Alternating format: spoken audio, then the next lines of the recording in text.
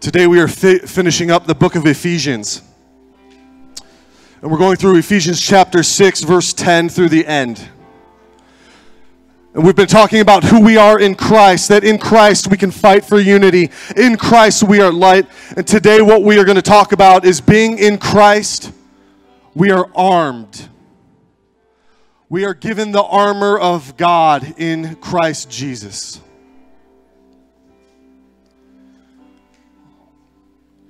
Right now, I just want you to open your hands up. I want you to close your eyes. I want you to ask God, arm me today. Arm me today, God.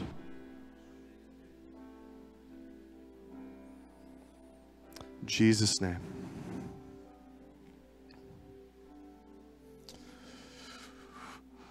We're going to Peru tonight. We're taking off Crystal Lake around 9 o'clock. Our plane takes off at 1:30 in the morning, and we're going to be heading down. And so this week, there's only two type of people in the world.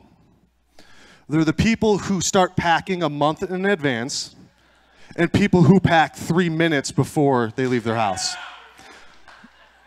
There's no middle ground. There are only two type of people. I'm the latter. The thing about packing for a trip like this is you get one backpack, a small backpack. Hold up your backpack there, Zach. For 10 days, we're going to have a backpack maybe a little bit bigger than this. Just a little bit bigger than that. That's what we're going to get for 10 days. Because here's the key. We don't need to bring everything. We just need to bring the right things. All right, I'm teaching a spiritual principle right now. You don't need to bring everything. You just need to bring the right things. And today I'm going to talk about 3 things that we see in the book of Ephesians, in chapter 6, about being armed in Christ. What are the right things? What do we bring with us as we go out on mission? I'm not just talking about a mission trip. I'm talking about going on with our lives. What right 3 things do we carry with us? We carry the power of God, we carry the clothing of God, and we carry the stories of God. Those 3 things. As we are going out on a mission, we are carrying the power of God with us. We're going to see that in Ephesians chapter 6. We carry the clothing of God on us, and we carry the stories of God. Those are demonstrated through us. I want you to ask yourself right now, do you carry the power of God with you? Have you been baptized with His Holy Spirit? Do you carry the clothing of God, the armor of God? We're going to talk about that in just a little bit.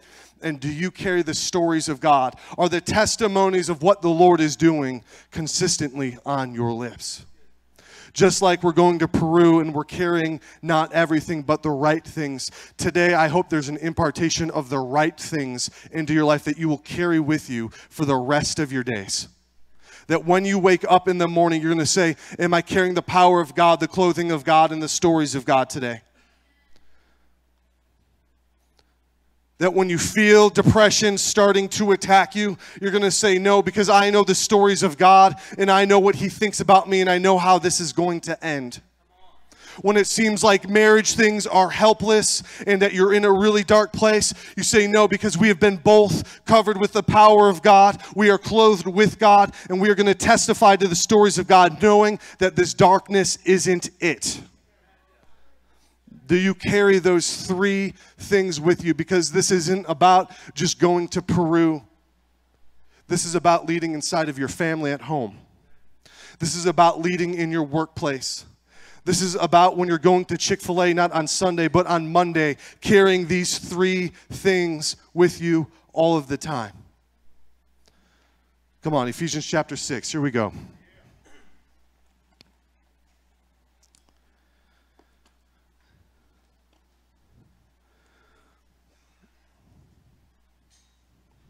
You know, there's an amazing story in 2 Chronicles chapter 32. You don't have to turn there.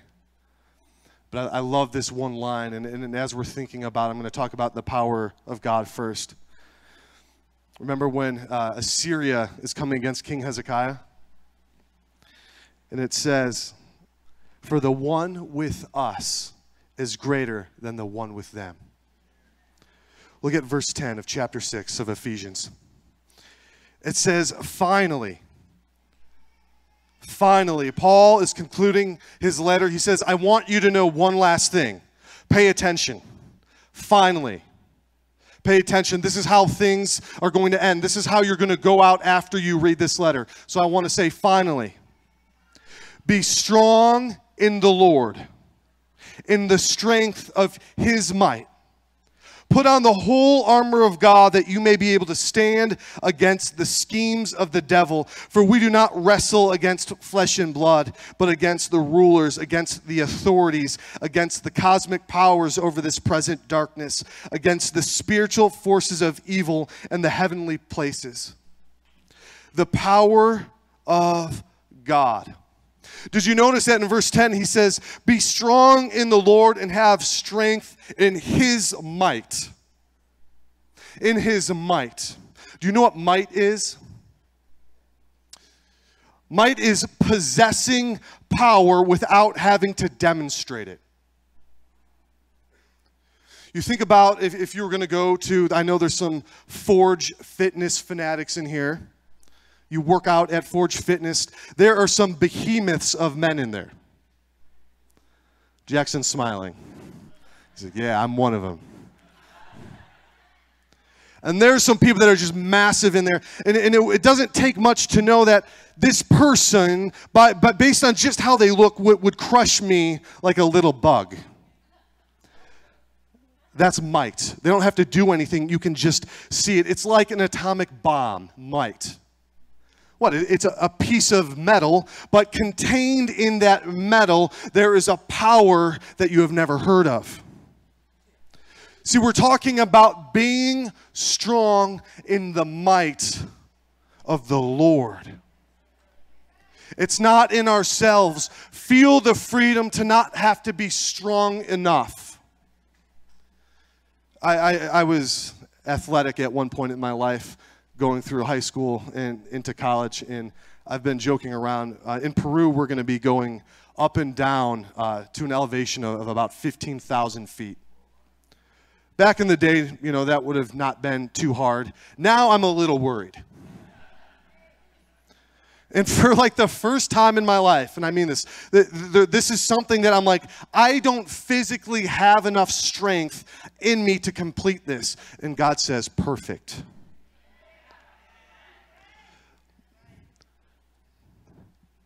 You know, sometimes we can make missions and things, we can elevate them to this place, and it can be exciting, and it is exciting. It can be just so intense, and it is intense. But I want to tell you, it's going to be very hard for me to leave my wife and my kids at home for 10 days. My heart hurts thinking about not being with my wife, my best friend, for 10 days. Because, see, the Lord has put me as the protector of the house. He's put me as the strong one in the house. But guess what? When I'm gone, I don't have to rely on my strength. I can rely on the might of the Lord. You see how this works? We don't have to plan everything together. We just know that we serve a God who has a plan and who has all things together. That we trust in his might. And it says in the word in verse 10, do you see where it said to be strong? We see David is a picture of this when people were coming against him and he should have been depressed, when he should have been worn out, when he shouldn't have just given up. You know what the word says he did? It says that he strengthened himself in the Lord. He strengthened himself. That he came face to face with the Lord and he says, God, because I have seen you, I know your might, and this is what's true. This is why I don't have to worry. See, we don't have to just rely on other people to build us up. That in Christ we can actually strengthen ourselves because of the truth of who God is. The power of God. Do you carry the power of God with you? Your translation might say struggle. It might say wrestle. For we do not wrestle, it says, against flesh and blood. It's interesting because the word against is used about 5 times through the section. But the word wrestle, this is the only time it's the word pale. This is the only time in the entire Bible that this word is used. And it was this picture of 2 guys coming together and wrestling at the Isthmian Games or the Olympic Games of the time.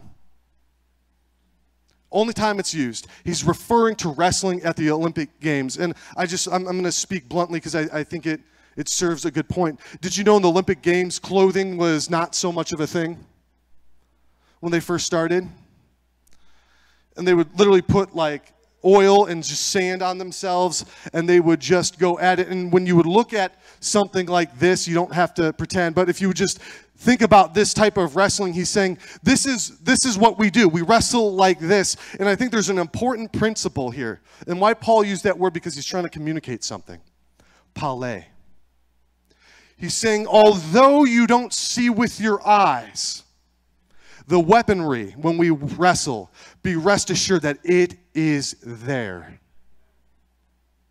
You literally possess an invisible armory because of who you are in Christ. It's there. If you've ever known someone who does martial arts or anything like that, you wouldn't know most people going up to them. But you better be careful because they will karate chop you to the ground. They literally have an invisible weaponry. Where's my buddy Milton at? Milton, you around? Invisible weaponry Milton has. Where's my buddy Keith Wiesa at? Is Keith Wiesa in the house? Right next to him. See, dangerous men. Keith may have the smile of a teddy bear, but this Army airborne man has the hands of Jackie Chan.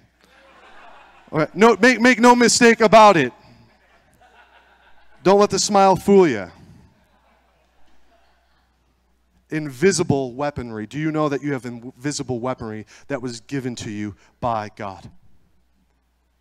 But God, I don't see it. I just don't see it. Yeah, because it's invisible. That's the point. It's something that is inside of you. Look at what it says. Look at verse 11. Well, I should jump down to verse 12. For we do not wrestle. It talks about the schemes of the devil, first off. Did you know that the devil is going to try to play tricks on you? Did you know that he's going to try to get you off your game? That he's going to try to distract you from what the mission God has placed you on? That he's going to try to detract from the glory of God in your life? They're schemes. I want everybody to say the word schemes. It's just a scheme. I feel so attacked. Why is this happening right now? It's a scheme to get you focused onto yourself instead of on God. In just a little bit, I'm going to talk about Satan doesn't need us to be Satan-centered. Satan just wants us to be self-centered. Because then we're not Christ-centered, and he's one. It's a scheme. Everyone say scheme. Verse 12, for we do not wrestle, pale, against flesh and blood, but against the rulers, against the authorities, against the cosmic powers over this present darkness, against the spiritual forces of evil in the heavenly places. I want to read another scripture for you in 1 Corinthians 10, 3 through 6. It says, for though we walk in the flesh, right, we're humans, we walk in the flesh. What we can see is flesh and blood. We are not waging war according to the flesh. Did you know that?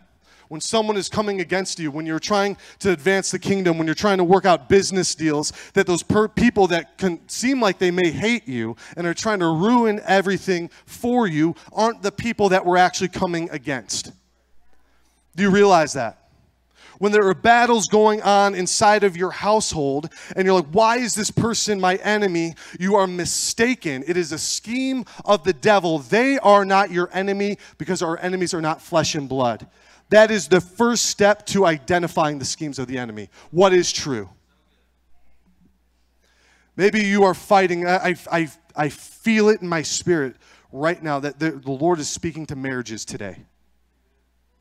Maybe you are fighting with your spouse and it's not stopping and it's all these backstabbing things. I'm telling you, this isn't about flesh and blood. The first step is get on the same team. We are the ones who are fighting the things that are unseen with an invisible armory around us. Whatever it takes to get on the same page, if it's meeting with other couples, if it's spending time in the Word like you never have before, it is worth it. That is the first step. Identify the devil's schemes. Not flesh and blood. It's not human. It talks about rulers. Maybe your translation says principalities. A ruler, this is arche. It is a Greek word. It's literally referring to demons. This is the first legion of demons. I'm not going to go into demonology very deeply today, but there are demonic forces at work in the world among us. At this church, we have people come in all the time who have demons. People get demons cast out. Why? Because God has given us power and authority over the demonic realm. It's not by my might. We don't cast out demons by our strength. We cast them out by the power and the might of the Holy Spirit. Every believer in Jesus can do this.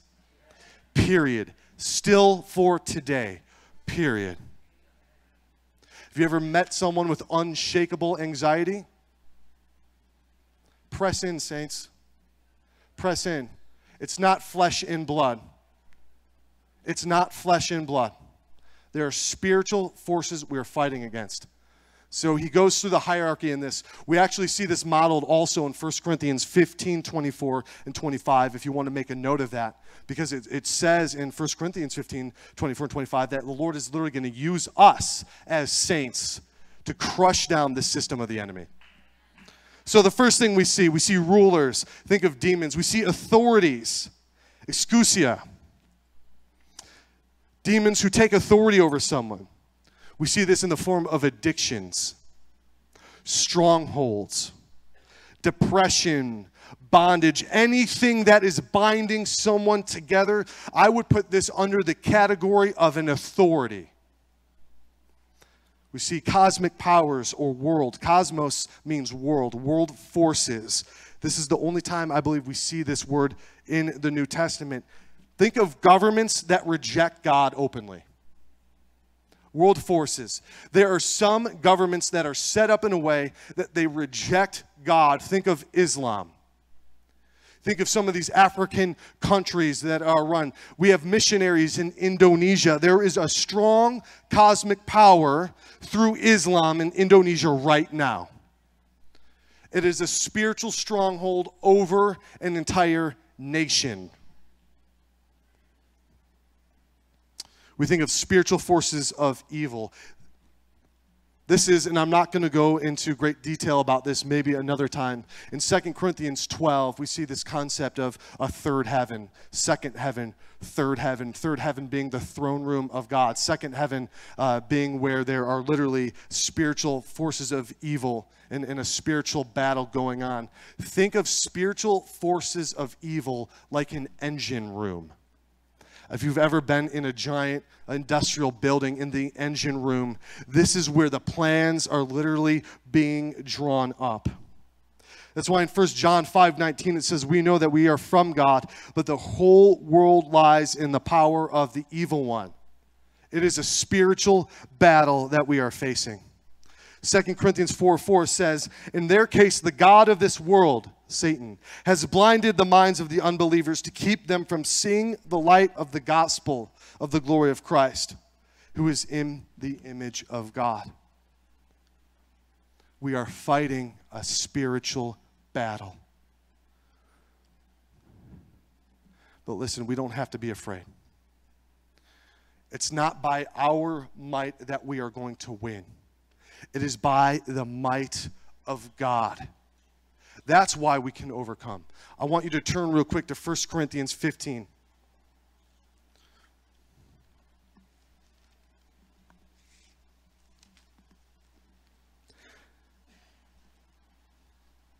Let me read verses 24 and 25. Then comes the end, when he delivers the kingdom of God the Father after destroying every rule and every authority and every in power. For he must reign until he has put all the enemies under his feet. And that is what God is going to do. All of these things we just read about will be under the feet of our Creator. And guess what? He's using us to do it. See, God loves to demonstrate his might. God loves to demonstrate his glory, and he does it through his children. You have a big role in this. That's why do not get distracted by the schemes of the enemy. The power of God. I want to talk about the clothing of God. Right? We read in Ephesians 4 2 weeks ago about putting on the new self. You remember that when I had those suit jackets? Putting on the new self. First, we got to take off the old self, hang that up, throw that in the garbage, rip that to pieces, and then we put on our new self. There are a lot of things that we put on. Now we're going to go into the armor of God.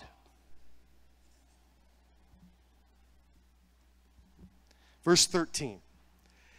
It says, therefore, take up the whole armor of God, that you may be able to withstand in the evil day. And having done all, to stand firm. Stand therefore, having fastened the belt of truth, and having put on the breastplate of righteousness, and shoes for your feet, having put on of the readiness given by the gospel of peace. In all circumstances, take up the shield of faith, with which you can extinguish all the flaming darts of the evil one. And take the helmet of salvation and the sword of the Spirit, which is the word of God, praying at all times in the Spirit with all prayer and supplication. It says, to that end, keep alert with all perseverance. It says, stay awake. Stay awake. Keep alert. Stay awake. Don't fall asleep. Today, if you hear my voice, don't fall asleep. Don't fall asleep. It's going to take perseverance. You're warned in advance. But this is really hard. Yeah, it is, but you're not doing it by your own strength. You're doing it by the might of our mighty God. It says, keep alert with all perseverance, making supplication, asking for things, for all the saints, and also for me, that words may be given to me in opening my mouth boldly to proclaim the mystery of the gospel, for which I am an ambassador in chains, that I may declare it boldly as I ought to speak. I want to talk about, just for a second, the armor of God. You know, the word of, it's a possessive word. It's who the armor belongs to. A lot of times we get this picture of the armor of God being like a soldier, like a medieval soldier. We have a picture of a medieval soldier? Like that, right? How many people, just be honest, you don't have to be embarrassed. How many people this is like the picture you always see or think of when you think of the armor of God? Okay, me too, 100%, me too. So when we talk about the armor of God, we actually have to look back throughout the Word of God of what his armor is. I want you to pull up the picture of a priest for a second. Not a Catholic priest. This would be a Jewish priest. If you notice, and I'm going to walk through this, if you notice, there's a helmet on him, a turban. There's a breastplate. There's a belt.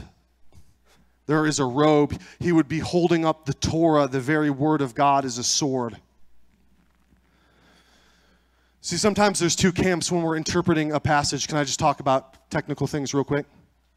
A lot of times when people interpret this text, they think of, oh, Paul was in jail and he was thinking of a Roman soldier and he was sitting around and he was, just, oh, look, a Roman soldier. It's kind of like this. It's not really like that. Paul knew the word of God as a trained Pharisee.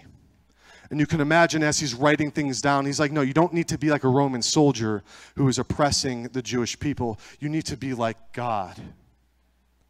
And what I want to say, and I want to get this in our minds, is that God is a warrior, but he is a warrior priest. The picture isn't of a Roman soldier. The picture is of a warrior priest. I wish the word priest was a word that we could reclaim for ourselves, for the people of God. It has been so twisted. A lot of times when we think of priest, it has now become identified with effeminate men with soft hands. I wish more than anything we could take this word back, because that was never, ever, ever the picture of who a priest is. The priests were first named in Exodus chapter 32 when they were told to grab swords and to start going to war, both in the spirit and physically, against those who were committing idolatry. We see a warrior priest with Phinehas in Numbers 25 when he sees two people sinning against God right in front of the temple. And they go into a tent to continue their sin together. And he goes in after them with a spear. And it says that he stabbed both of them through their stomachs, which is actually a Hebrew euphemism for something else. And the priest stood for, what you will sin by, you will also die by. Priests were always meant to be warriors, and that is the picture of who our Lord is as we're going to look through the Old Testament. When I say the word priest, I want you to say boldly the word warrior. Not yet, Lindy. Priest. Warrior. Now I'm going to say the word warrior, and I want you to say priest. Warrior. Priest. Warrior. Come on, I don't see everyone playing along with this. Warrior. Priest. Warrior. Amen. I'm telling you, priests were always meant to be warriors. Let's look at that in the Word of God. I'm going to talk about first the Lord, because it's the armor of God, right? Just like a samurai would pass down his armor to the generations after them, we are actually receiving the very armor of what God wears. Remember, it's not flesh and blood. It's not something physical. We are talking about the spiritual, connected to why Paul used the word pale. It's not something you can see. It's this invisible inside arsenal. All on the same page. Here we go. In Isaiah 11:5, so we see the belt of truth. In Ephesians 6, truth is what holds us together. Truth based on what? Here we go. Isaiah 11:5, it's talking about Jesus, really. But it says, righteousness shall be the belt of his waist, and faithfulness the belt of his loins. This is something a warrior would wear. Not only a warrior, but a priest would wear a belt of righteousness. This is what is true, the belt of truth. This is what is from God. This is what is not from God. This is what is right. That is what our King wears. Ezekiel 21:3. Thus says the Lord, behold, I am against you, and will draw my sword from its sheath and cut off from among you both the righteous and the wicked.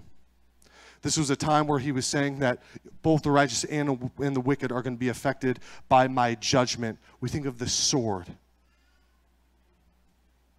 The sword of...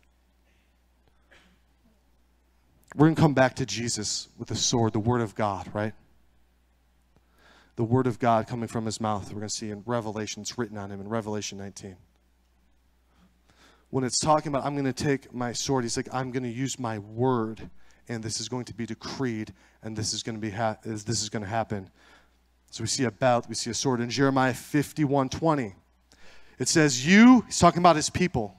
Receive this for yourself right now. Literally, get your heart ready to receive this, because this is what God's saying about his people. You are my hammer and weapon of war. With you I break nations in pieces. With you I destroy kingdoms. Amen? He has a hammer, a weapon of war. Now Isaiah 59. It says, he saw that there was no man. This is verse 16. Isaiah 59:16, it says, he saw that there was no man and wondered that there was no one to intercede. Flip back to Ephesians for just a second. So I want to drive this point home a little bit. Do you see how that's one of the weapons where it says in verse 18 of chapter 6, praying at all times in the Spirit with all prayer and supplication. This text right here, this verse has been watered down time and time and time again. When the word says to pray in the Spirit, it is always connected to praying in heavenly tongues. This is why every child of God can pray in tongues. We pray for people to be filled with the Spirit, and we pray for a prayer language to come forth. It is connected to tongues exclusively in 1 Corinthians 12:3 and 1 Corinthians 14:2, having a prayer language. This isn't optional. Do you see how it says in here, pray at all times in the Spirit? It is a command. We are to pray in the Spirit. And if we use the Word of God to interpret the Word of God, we have to take praying in the Spirit as praying in tongues. This is part of our arsenal that we have against the enemy. I'm telling you today, if you are a child of God, and you're like, yes, I see that in the Word, I want to pray in tongues, come up here and we will pray for you, and you will be filled and you will pray in tongues. It's open to all believers. It's not just reserved. It's because God works all gifts in all men, it says. It is open for all. It's not optional. This is why when we are in a place where we're being spiritually attacked, and we don't know what to do, the first place we can go is start praying in the Spirit right there. It is a weapon of warfare. Maybe you're new here and you hear people praying in tongues and you're like, how does that work? It's because we are going to war right now. We're not just here to sit back and to enjoy a C- message or to enjoy just spending time with our friends. We are here to war. We are here to be encouraged by God Almighty. We are here to be connected with one another so we can leave this place and go out and battle like the Lord has intended us to. Elder Mark Morrison talks about quite frequently that there is a generation, it talks about in Judges, there is a generation who has forgotten how to war, and that will not be said of my generation. We are restoring the people's ability to war, and it starts here. A rising church, why do you guys pray in tongues? It's kind of weird. It makes me feel funny. It's because we're in a war and we take it seriously. Amen? Sweet. Back to Isaiah 59. Verse 16. It says again, he saw that there was no man and wondered that there was no one to intercede. There was no one to step in the gap. There was no one to call out. So what does God do? Then his own arm brought him salvation, and his righteousness upheld him. He put on righteousness as a breastplate. This isn't referring to the priestly breastplate. It's a different word in Hebrew. This is referring to a warrior's breastplate, to armor, to the armor that Jonathan gave to David. We see this imagery once again. It was armor for going out to war. This was the armor that Saul wanted David to wear when he was going against Goliath, but he's like, it's not going to fit me. It's not going to work. Weapons of war, and a helmet, a war helmet of salvation on his head. Our God is a warrior. We wear his armor. We wear a warrior's armor, but we also wear a priest's armor. Look at the second half of Isaiah 59b, 18b. It says, he put on garments of vengeance for clothing, and wrapped himself in zeal as a cloak. You don't have to turn there right now, but in Exodus 28, there are instructions given for how priests should dress. And see, when it says he should be dressed like this is the same words that are used for how a priest should be dressed. That a priest should have a cloak or a mantle or a robe. That the clothes should fit just right. Why didn't David wear Saul's armor? Didn't fit him. Because a priest's garments were made especially for that person, and the fit was important. It says that these garments were for both glory and for beauty. That this is how we conduct ourselves. And we have the picture of God not only wearing warrior garb, but he's also wearing priestly garb because he is the warrior priest. We literally put on the armor of a warrior priest. I actually want us to turn there real quick to Exodus. I think it would help. Exodus 28.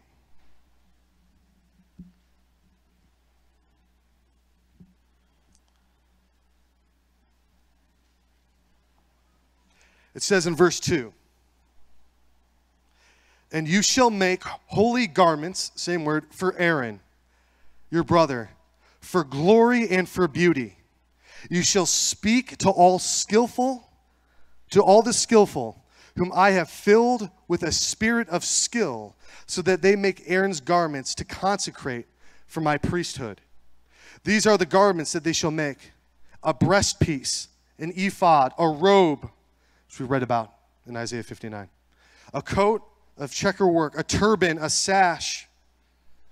They shall make holy garments for Aaron, your brother, and his sons, to serve me as priests." We see in verse, if you flip over to 34 real quick.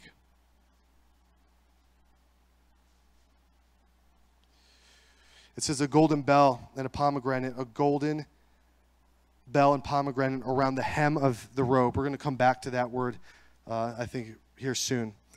In Isaiah 6:1, so we're talking about the priest. In Isaiah 6:1, it shows that image again, where it says, "In the year that King Uzziah died, I saw the Lord upon the throne, he high and lifted up, and the train of his robe," the same priestly robe, "filled the temple." Why? Because priests are warriors, and warriors are priests. In Numbers 4:30, it says, "From 30 years old up to 50 years old, you shall list them, every one who can come to duty, to do the service of the tent of meeting." When it says to do the service of the tent of meeting, the word service is the same word used for service in war. They're saying you are doing service in the tent of meeting, that you are going to war in the tent of meeting. Do you see how the priest is the warrior, and the warrior is the priest, and this is the armor that we carry? Revelation 19:11 through 16. I just don't want us to miss this. I don't want us to miss how important this is. I'm going to read it. It's a few verses, so hang on. It says, "Then I saw heaven open, and behold, a white horse. The one sitting on it is called Faithful and True, and in righteousness he judges and he makes war. His eyes are like a flame of fire, and on his head are many diadems, and he has the name written that no one knows but himself. He is clothed in a robe, not one of a Roman soldier, not one that we see of a warrior, one we see of a priest, dipped in blood, and by the name by which he is called is the word of God. And the armies of heaven," that's us, the armies of heaven. In 1 Thessalonians, it talks about the saints being raised up with him, "arrayed in fine linen." This is white priestly linen that we are wearing. "White and pure. We're following him on white horses. From his mouth comes a sharp sword with which to strike down the nations, and he will rule with a rod of iron, and he will tread the winepress of the fury of the wrath of God, the King Almighty. And on his robe and on his thigh he has a name written, King of Kings and the Lord of Lords." Come on, this is our God. You see, he's not clothed in Roman armor as he's charging on his white horse. We are not clothed in just warrior armor. We are wearing the garments of a priest. We are coming as a righteous people, as the true priests of God forth. We are clothed as warrior priest, but that's not it. 2 Chronicles 6:41.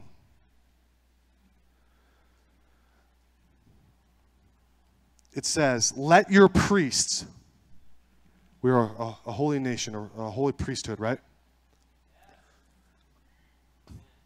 It says, let your priests, O Lord God, be clothed with salvation, and let your saints rejoice in your goodness.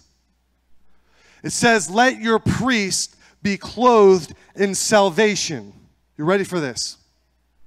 The word for salvation is Yeshua. It says, let your priest be clothed in Yeshua, in Jesus. Not only are we clothed as a warrior priest, but we are clothed in Christ Jesus himself. We see he wore the garments of a priest. We see that we are clothed in him. I want to turn real quick to Romans 13:12-14. I'm trying to tie this together so we can better understand what the armor of God is, what being clothed in God is. See, it's not just wearing all this physical armor around. That's why when he tells them to sell their tunic, to buy swords, and they're trying to figure out how that works, he's like, guys, don't you understand? This isn't what I mean. I'm trying to set a picture for what the armor of God actually is. In Romans 13:12-14, it says, so then, let us cast off the works of darkness and put on the armor of light. We talked last week about how we are light. Not only are we light, but we are wearing an armor of light. And I'm going to explain how that looks in just a second. It says, let us walk properly as in the daytime, not in orgies and drunkenness, not in sexual immorality or sensuality, not in quarreling and jealousy, but put on the Lord Jesus Christ and make no provision for the flesh to gratify its desires. That we are putting on the Lord Jesus Christ. The armor of God is Jesus Christ himself. How am I able to understand the scheme, or how am I able to withstand the schemes of the enemy? Well, it's because I'm clothed in Jesus. And remember when we talked about the power of God? Because it's not about my might to withstand these things. It's about the might that's in my God. And if I'm clothed in him, there's nothing that I can't do. There's no place that I can't go. There's no attack that can come against me and prosper, because I'm clothed with the one who contains might. It's his power that I'm clothed with. When we talk about people not wearing their armor, so can we take this armor off?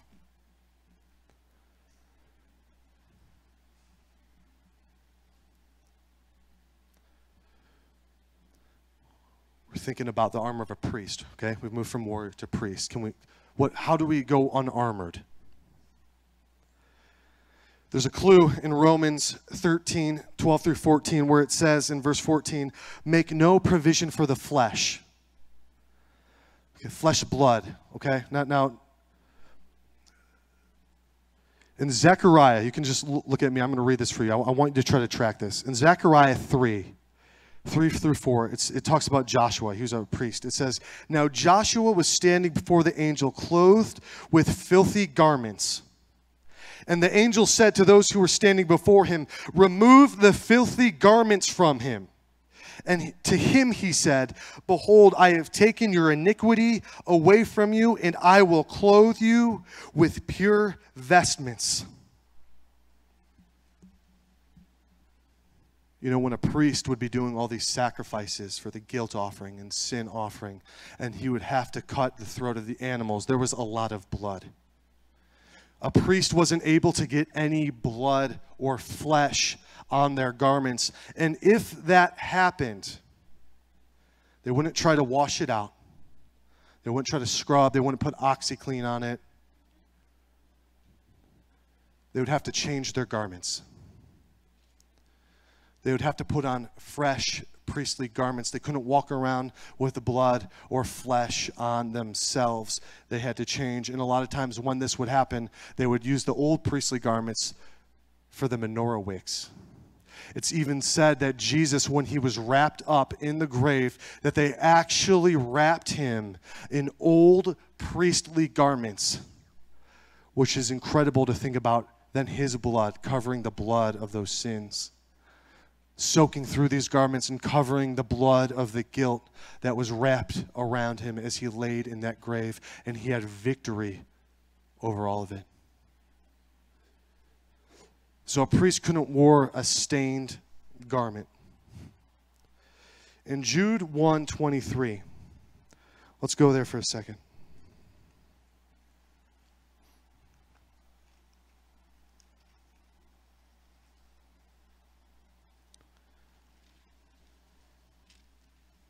It says this.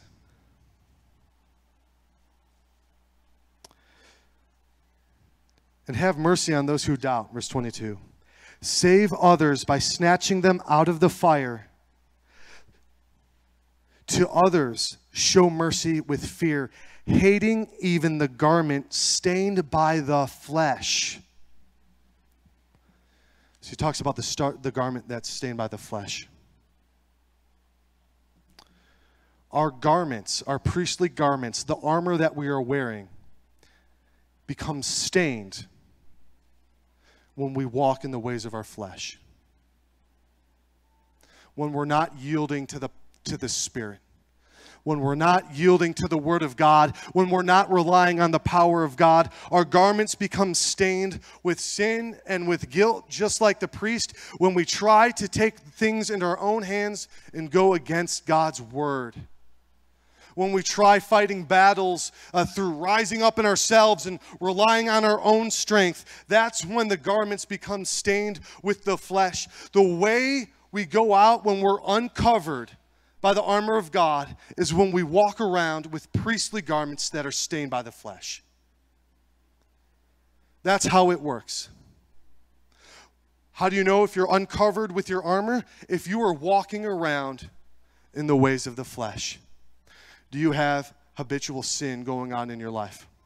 Do you have any even unrepentant sin going on in your life? Because repentance, just like we talked about with depression, is a key. And once we repent and turn back to the Lord and come in line with what He says, we are literally changing into new garments and are covered once again. See, we wear the garments, we wear the clothing of a warrior. We wear the clothing of a priest. We actually wear Jesus Christ Himself. I'm going to talk about one more thing in regard to the armor, and then we're gonna close up here in just a little bit. So just stay with me for a little longer. When it talks about, look at Ephesians 6. We're back in the text. Thank you for taking the detour with me. It says, in all circumstances, take up the shield of faith, with which you can extinguish all the flaming darts of the evil one. Psalm 84:11 says, for the Lord God is a sun and a shield. Remember, we are clothed in Christ Jesus. We have been clothed with actually Yeshua, with salvation, that He is our shield now. Just like the priestly garments were for glory, the shining forth of the sun, God is our sun and our shield. So when the attack of the enemy comes, it talks about a fiery arrow or a fiery dart. It says it's like an arrow. I want to read you something in Psalm 140. The word talks about arrows quite a bit. In Psalm 127, remember it says, children, right? Our children are like arrows in a quiver. Our children are supposed to be, as we raise them up in the things of the Lord, they are supposed to be weapons, arrows that we can use against the enemy. That's why we have our kids come in here and learn how to worship, so that they can learn how to war like us, and then they will become weapons used against the enemy. Because children are arrows. My children, Phineas and Lucius and Nicholas, are arrows in my quiver, and they are right now destroying the works of the enemy as a weapon. Psalm 120 says this. It says, "Deliver me, O Lord, from lying lips, from a deceitful tongue. What shall be given to you? And what more shall be done to you, you deceitful tongue? A warrior's sharp arrows with glowing coals of the broom tree." It talks about an arrow being like a lie. So remember how arrows represent children? In John 8:44, it says, "You are of your father, the devil." He's talking about the Pharisees. And your will is to do your father's desires. He was a murderer from the beginning and does not stand in the truth, because there is no truth in him. When he lies, he speaks out of his own character, for he is the father of lies. So just like our children, when we're in the Lord, are arrows against the enemy, the children that the father of lies produces are more lies. And the arrows that the enemy is trying to fire at us are lies.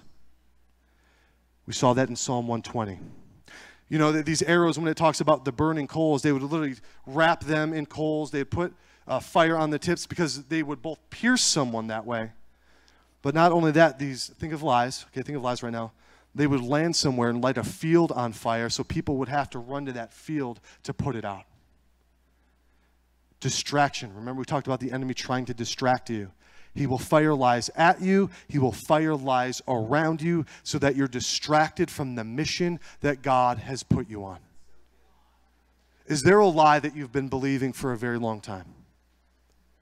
I was talking with now a good friend. His name is Jerry LaSure. I mentioned him last week. He's a pastor in Aurora. And he was talking about most of our formative years.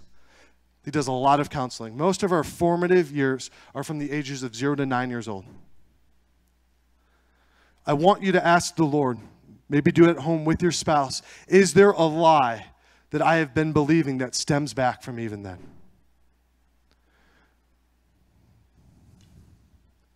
See, well, that's why the belt of truth is important. That's why wearing Christ Jesus, that's why living a life of repentance is important, so we can operate in the priestly garments that we are given. So when lies come, we can say, no, I'm going to use my sword, and this is the word of God. This is what is true. I can have my belt fastened tightly. I can have my shield on. I can have my helmet on. My breastplate to protect my heart will be on so that those lies won't penetrate and plant seeds inside of my heart. Both as a warrior and as a priest. I want to close here just in a little bit. I want us to look at Genesis 3:7. I want to tie this together. So we all know this is the chapter where man falls, where man sins. And imagine being in the garden at this point. Your relationship with God was absolutely perfect.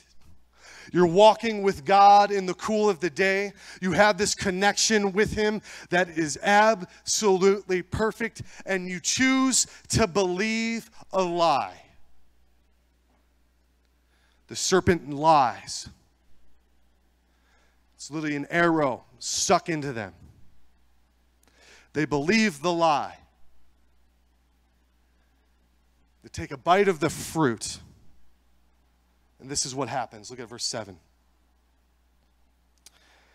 Then the eyes of both were opened, and they knew that they were naked. And they sewed fig leaves together and made themselves loincloths. It literally says when they believed this lie, their eyes were opened, and what was the first thing that they noticed? Themselves. What the lies of the enemy are meant to do are to take us from being Christ-centered to being self-centered. That's it. We can put everything in that court. Depression is a form of pride, a form of self-centeredness. I know this can be hard to hear, but what I'm telling you, there are two categories. I'm either God-centered in my perspective, or I am self-centered in my perspective. There are only two perspectives. The lies of the enemy want to come in, hit you, wound you, so you move from the place of being Christ-centered to being self-centered. And this is how it works. We are shot with a lie. We experience pain. And then we respond according to that pain that we are experiencing. Shot with a lie. We experience some kind of pain. And then we respond or we react or project out of that pain. For some people, it's anger. I'm telling you, that's why when you're driving and someone cuts you off and all of a sudden you get really angry because you're not in control at that moment. It's not about that moment. It's about a lie that was shot into you and there's pain, so then you're projecting out of that pain. For some people, it is despair. The way they project from their pain is they go into despair. They go into depression. But I'm telling you, it's starting with this idea of self-centeredness in a wrong perspective. Deliverance ministry, when we talk about the demonic and all these other things, deliverance ministry is delivering someone from a self-centered perspective to a Christ-centered perspective. Delivered. It can look a bunch of different ways, but that is the goal. We project in fear, anger, despair, foolishness. It says in verse 7 that they sewed fig leaves together and they made themselves loincloths. It's actually the word covering. And did you know covering is translated elsewhere as belt or armor? See, what happens when this pain hits us and we become self-centered, that we no longer trust the armor of God, but we try to sew together our own armor. We try to just rise up and trust in our own strength and trust in our own ability and trust in distraction elsewhere, distraction in the workplace, distraction with this, distraction that, and we try to sew together leaves and say, no, I still have armor on. I'm telling you, that armor isn't going to work. There is nothing you can do to manufacture the armor of God. Nothing. I don't care if you've been sewing for 40 years. You can't sew fig leaves together that are going to stop arrows.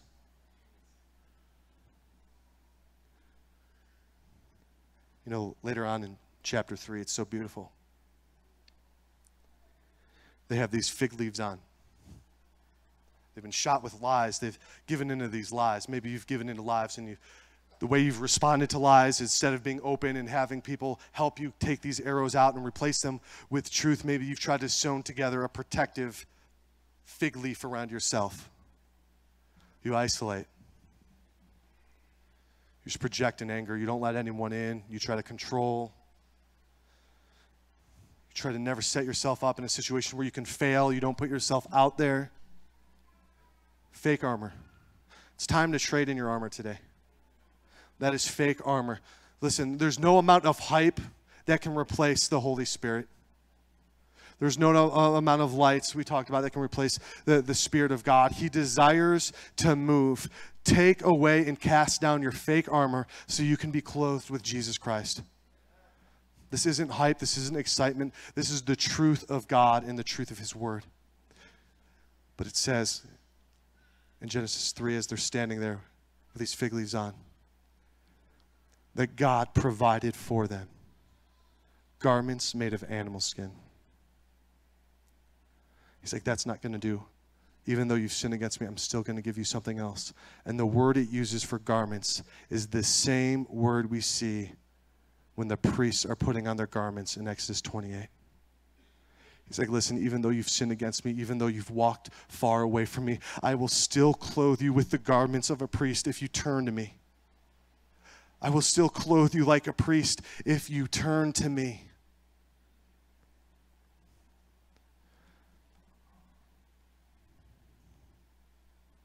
Are you wearing the clothing of God today? are you wearing the clothing of a warrior, the clothing of a priest that is unstained? And I'm telling you, if it is stained, repent today and you will be given new priestly garments that you can continue on to battle and to stay on the mission that God has given you. Here's the last thing, the stories of God. This is real quick. The power of God, the clothing of God, the stories of God. These are the right things that we carry. It says in verse 21,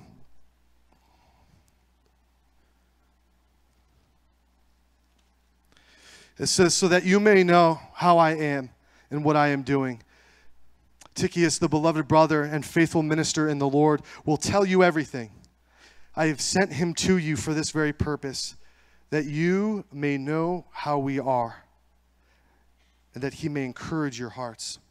Peace be to the brothers in love with faith, from God the Father and the Lord Jesus Christ. Grace be with all who love our Lord Jesus Christ with love incorruptible. He's saying, hey, I want to send someone to you, the stories of God. I want to send someone to you so that you will know who we are, how we are. That you will know what God is doing, even as I'm in prison, Paul is writing. So by the power of testimony, we are going to overcome. It says in Revelation chapter 12, by the blood of the Lamb and the power of our testimony. He's saying, I'm sending someone to you so you can hear more stories about how great, about how mighty our God is, about how the saints are standing firm and persevering in the things of the Lord, even when it's hard, even when arrows are being shot at them, that they are standing tall because they are clothed with Christ Jesus, the armor of God.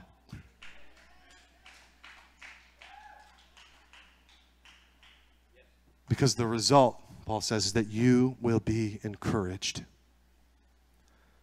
So that's what we're talking about today.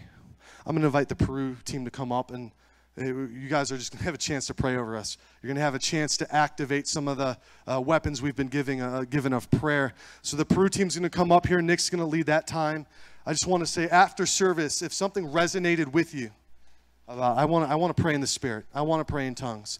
We're going to have a ministry team up here as well that will pray with you to receive that.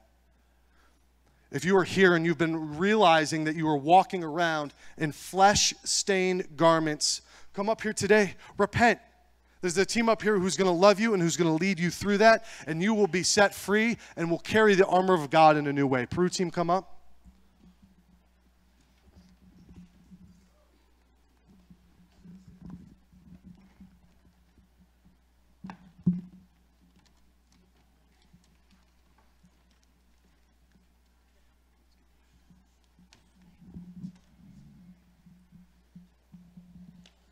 Isaiah 52:7 says, how beautiful on the mountains are the feet of those who bring good news, who proclaim peace, who bring good tidings, and who proclaim salvation, who say to Zion, your God reigns.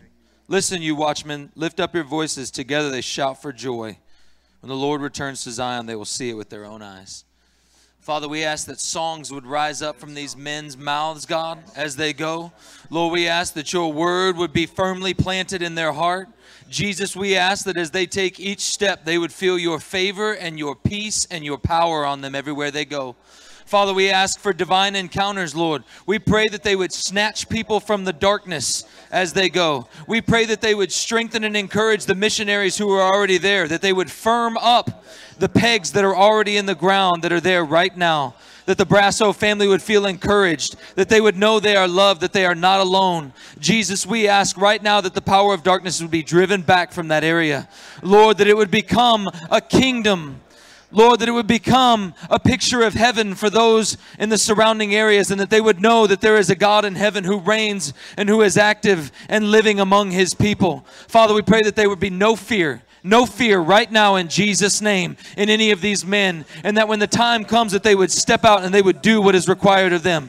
Father, we thank you for us who are left behind, God, for us who are still here, Lord, that we have the opportunity to intercede for them, to lift them up in prayer, Lord, to wake up in the middle of the night, Lord, and to war against the things that are going on. Jesus, we know that you give us insight into what's going on in the heavenly realms. And so would we be attuned to that? Let our ears be attuned, Lord, to pray for these men and to lift them up. Jesus, we just ask above all else that your will is done and that your kingdom is advanced. God, we thank you that darkness cannot overcome what we bring. We pray these things. We also pray for the families of those that they leave behind, God, that they would not feel alone, that they would not feel discouraged, but that they would be strengthened as well. We ask for the wives and the children to know that they are loved, that they're protected. God, we ask that your hand would minister to them, that the body would minister to them. Jesus, we thank you for the parents also that are sending away their sons, God. We just ask that your comfort would be present in their lives, Jesus. We thank you that we are doing what your word tells us to do, to go out and to teach everyone to obey what you've commanded us, God. So we thank you that we get to take part in building your kingdom. Bless these men. Fill them with your power in Jesus' name. Amen.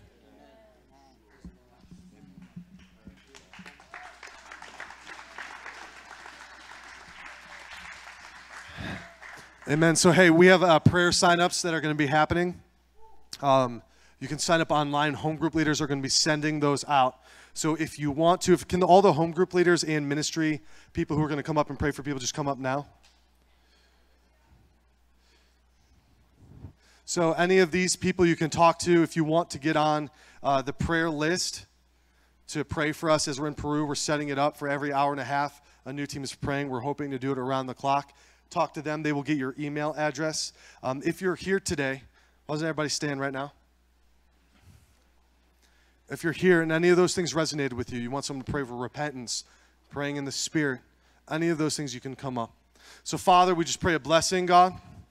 Lord, that we would go out in the power that you've given us, in the clothing that you've given us, and the stories that you've given us.